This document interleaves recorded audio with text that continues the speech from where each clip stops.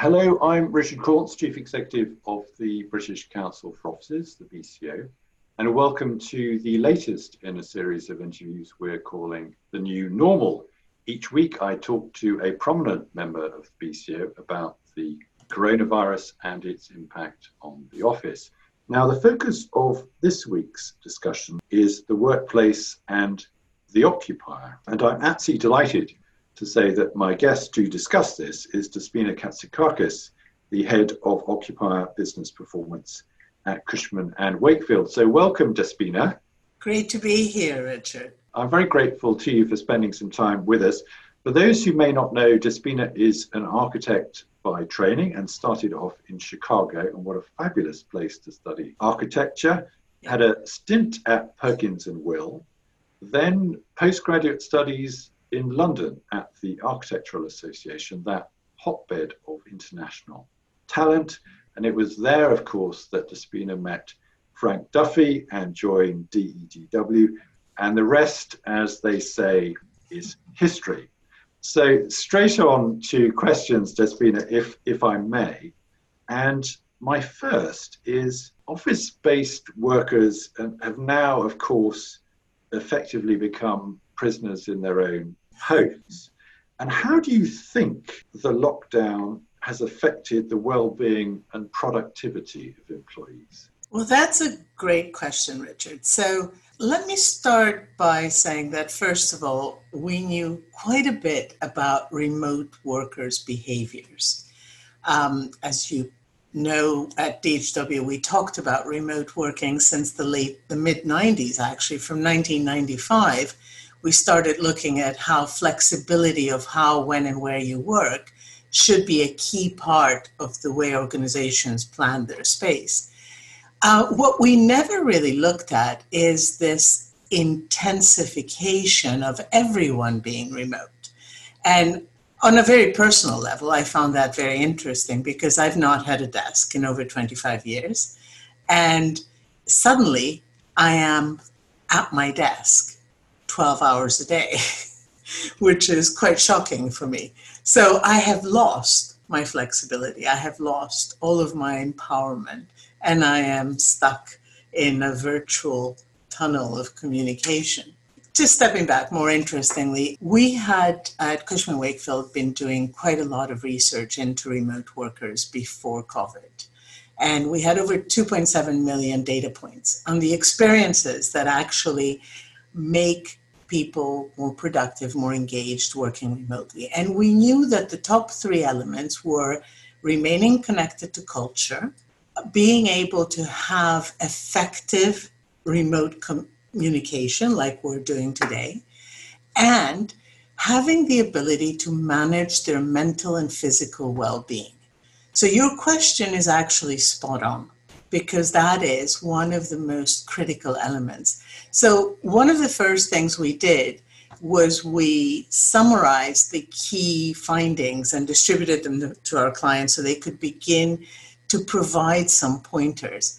But we also pivoted our survey to make it experience per square foot at home and sent it to our occupier clients for free and to our employees to actually see what was really happening and what the shifts have been.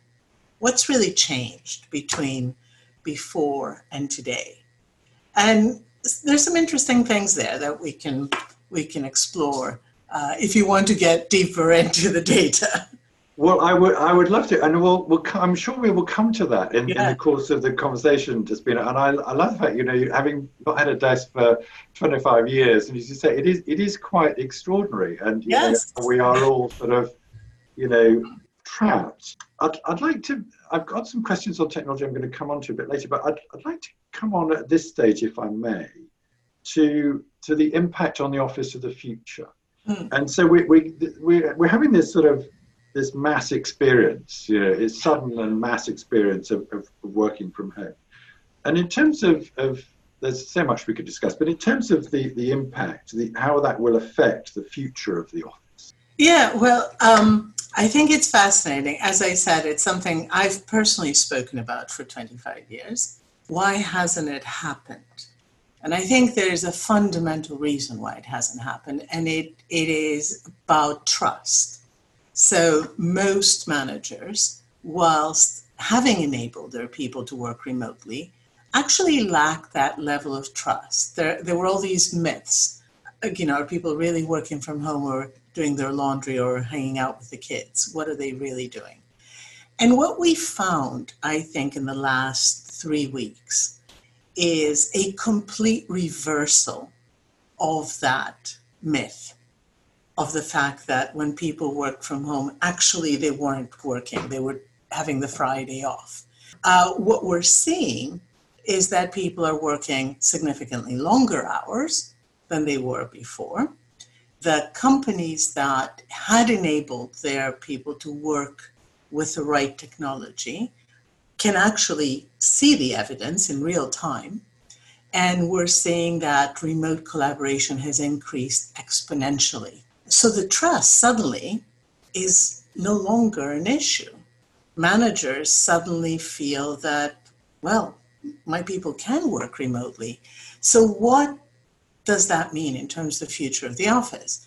Well, what we're finding, particularly through the survey I mentioned earlier, is that whilst workplace performance and experience has remained quite stable, what has changed fundamentally and what people really miss is the social element, the human interaction of the office. Now, ironically, I've always described the future of the office as being a social condenser, a place that allows for intermittent and serendipitous encounters and meaningful connections, face-to-face connections. And I definitely have to say I have been very encouraged by the fact that the data we're receiving real time now is indicating exactly that. So what that means is that as we look to go back to the office, and this is an interesting piece here because we keep hearing in the media about people going back to work. Well, actually, we're not going back to work. What we're exploring is whether we go back to the office. For office-based workers, most of us are still working. So as we go back to the office, what is that office that we need to go back to? That is absolutely fascinating, Despina. And you're quite right, because, I put my hands up. I haven't really sort of thought about that before, but we hear constantly about going back to work, as you say, and we are all working, but just in a different way. But we're also working extraordinarily hard. And I had a similar discussion with Ken Shuttleworth last week, and he was talking about how exceptionally hard it is working. And I think one of the problems is that there is the demarcation between work and escaping from work. Everything becomes even more blurred than before. But the trust point, I could not agree more. I think there was very much this feeling that people who weren't in the office were somehow skiving. And I think that has inflated that myth. I'll come on, if I may, to how those expectations, when we do get back to the office, as and when we do, if we do, what it might look like. So looking at the occupier, how do you think, Despina, that the demands and expectations of the end user, the occupier, might be changed by the experience of coronavirus? Well, I think that increasingly our occupier clients will embrace flexible working as the norm. What that means is that they will go from the notion of the office being a single place that you go to work to actually leveraging a network of physical and virtual places that allow you to do your work. And the reason for that is really has many business areas of value. So if we think about carbon, right, people that do flexible working have 47% less carbon than people that commute daily. People that work from home a couple of days a week typically leverage their commute times to be working and report much higher work-life experiences and perceive themselves to be much more productive. We've seen reports in the last couple of years that indicate that more than 30 to 40% of people would actually trade pay for flexibility. So with that data and with the evidence today that actually work can continue in a remote form, I think we will begin to see two things happening. Remote flexible portfolios of different locations, much more regional, local work points. So I'd much rather cycle for 10 minutes and go somewhere near my home to meet others to work than have to commute on Southwest trains for an hour when they're running. So that is going to be a big part of it. We're also going to begin to see a different impact on design. And that's what I think is very exciting, because the design of the office will now need to become a place that is inspiring and compelling for you to actually want to go to have these unique experiences, to meet your colleagues, to learn together, to collaborate, to innovate, to be creative. So there is no point any longer in commuting to go and sit in a row of desks and do your email, because we've proven we don't need to do it anymore. Absolutely right. No, quite fascinating. As a fellow Southwest Trains commuter, I can empathise completely with that. One of your observations there, and it's fascinating on the sort of the regional hubs, the local offices. This has come out in some other conversations I've been having in recent weeks, and I can see some very significant change here. I'd like to move on, if I may, to technology. And it's something that I know you have an amazing experience of, and DGW and embraced thinking on this, perhaps before anyone else. But do you think there's been will the experience of the pandemic have a greater impact on the future of office design than the recent revolution in portable technology? And by that I mean we're all walking around with supercomputers, iPhones in our pockets. We're speaking through Zoom on a laptop and all the rest of it. So we're used to portable technology. It has an extraordinary impact. But will the pandemic have an even greater impact? Absolutely, without doubt. And the reason comes back to the going back to work or going back to the office argument that we hear in the media day to day. So we've, as you know, pulled together the experience we've had from moving already over 1 million people back to work in China, and looked at that as a way to begin to prototype and create new solutions for our clients. So we've created a recovery readiness guide. And one of the fundamental aspects of that recovery readiness guide is how do you leverage technology in different ways to create touchless experiences? So starting from a very basic, infrared technology to be able to map whether I have a fever or not to enter the building, to how we activate technologies that were already in play but we didn't necessarily leverage as effectively. So facial recognition, voice activation, gesture activation. But to your point, our personal devices. I really believe that our personal device will be the critical interface between us and the workplace as we look to the future. It will allow us to access the building. It will allow us to access our floor, access what room, what part of the office we want to use, find others, be able to adjust the light, the quality of air, make our own experience. So I often think about the office as a stage set where ubiquitous technology allows us to manage that very personal interface between us and the building.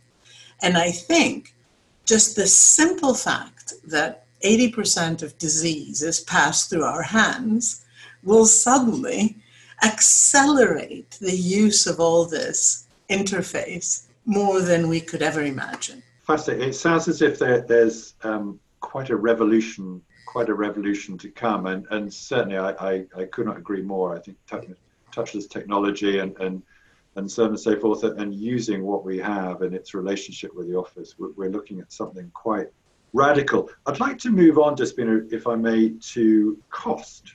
Now, as we both know, and it's very much part of the BCO's mantra, property is a relatively small proportion of the total cost for most businesses. It's generally 10 to 15%, with 85% or so the bulk being property. There's being the payroll. There's lots of talk at the moment, unsurprisingly, about we don't need offices anymore, we'll just get rid of them. They're just an unnecessary cost. But it's a knee-jerk reaction. But do you feel that is simply a false economy? I mean, it's just not looking at the business as a whole in a sensible way. And the main cost, of course, is the people and facilitating how they operate. Absolutely. And I think what's interesting, it's almost, in a way, what's happened is it's given power back to the people, because the people can choose now, right? And the people have a bigger say than ever before. I don't believe the office is going away. I absolutely do not believe that. I think what we perceive to be the office is going away. And I think we will be using a completely new paradigm of what we consider the office to be. But at the end of the day, Richard, we are social creatures. We want to be together. And nice as this is, for me to look at you over Zoom, and we can do it quite effectively, it lacks the spontaneity of us being in a meeting together. And creativity happens at that intersection. Not surprisingly, from our data, the teams that suffer most from this moment are agile collaboration teams who use whiteboards to begin to have this innovative exchange in an ad hoc way. Sales teams that are extroverts and need that social contact. So I absolutely think it's an oversimplistic thought that the office will go away. I could not agree more. I mean, I would say that, wouldn't I, doing the job I do? But you mentioned serendipity in an earlier part of the conversation, Despina, and again, to me, that is absolutely fundamental. It is the cliche of the water cooler moment, walking over to somebody's desk, having a coffee, and also the fun bits. I mean, the bits, this is very effective. It does work. And I think we've all been astounded by how effective technology most of us have not really used and often never heard of is working. But it's not nearly as much fun. And the bits that I really like about my job, which is having lunch with people, having conversations, spontaneous meetings, exactly. That's the bit that you can't do virtually. Well, it's going to date me again, Richard, I'm afraid. But back in 1998, we put forward at DHW the concept that as technology was becoming so mobile, the city was actually the extension of the office. And we were at that time starting to use coffee shops in the public realm as an extension of work. And therefore, our assumption was that as the more the city became the office, the more the office needs to be designed as a city to support those unique experiences and moments. And if you think about the cities, the places that we're all gravitating back to, they are places that provide those unique, memorable experiences and serendipitous encounters. And that is exactly why the office will not go away. Well, indeed so. And I'm conscious of time, Despina, but I've got one more that I can't resist because I think it is enormously important. And it's something that I know you said, which is our industry is very good at looking backwards. But I just wonder whether this crisis that, you know, none of us saw coming just a few weeks ago, and we're all in this sort of parallel universe. I feel often I'm in a sort of J.G. Ballard novel. It's quite surreal. But do you think this crisis will provide a catalyst for the industry to look forward in a way it's never done before? I sincerely hope so. And I think one of the most important lessons for me for the industry is that, and you've heard me say this a number of times, I think as an industry, we always want the answer, the definitive answer. What is the right solution? What's the right density? What's the right sectional height? We want an answer. We specifically launched our recovery readiness document as a living document. And we took the point that we can no longer have an answer. We need to remain almost in a constant prototype, co-creative state and evolve dynamic answers that respond to the dynamic nature of business and the dynamic nature of life and the unexpected events that will come. And I think that is a very different way of us as an industry behaving. I think it's a very exciting way, and I sincerely hope that we will embrace it. Well, that's a positive way to end. Sadly, we are out of time. It's been absolutely fascinating, Despina. An enormous pleasure to talk to you as likewise. Always. I am very grateful. I hope you've all enjoyed it as much as I have. And until next time, from Despina and from me, thank you very much and goodbye.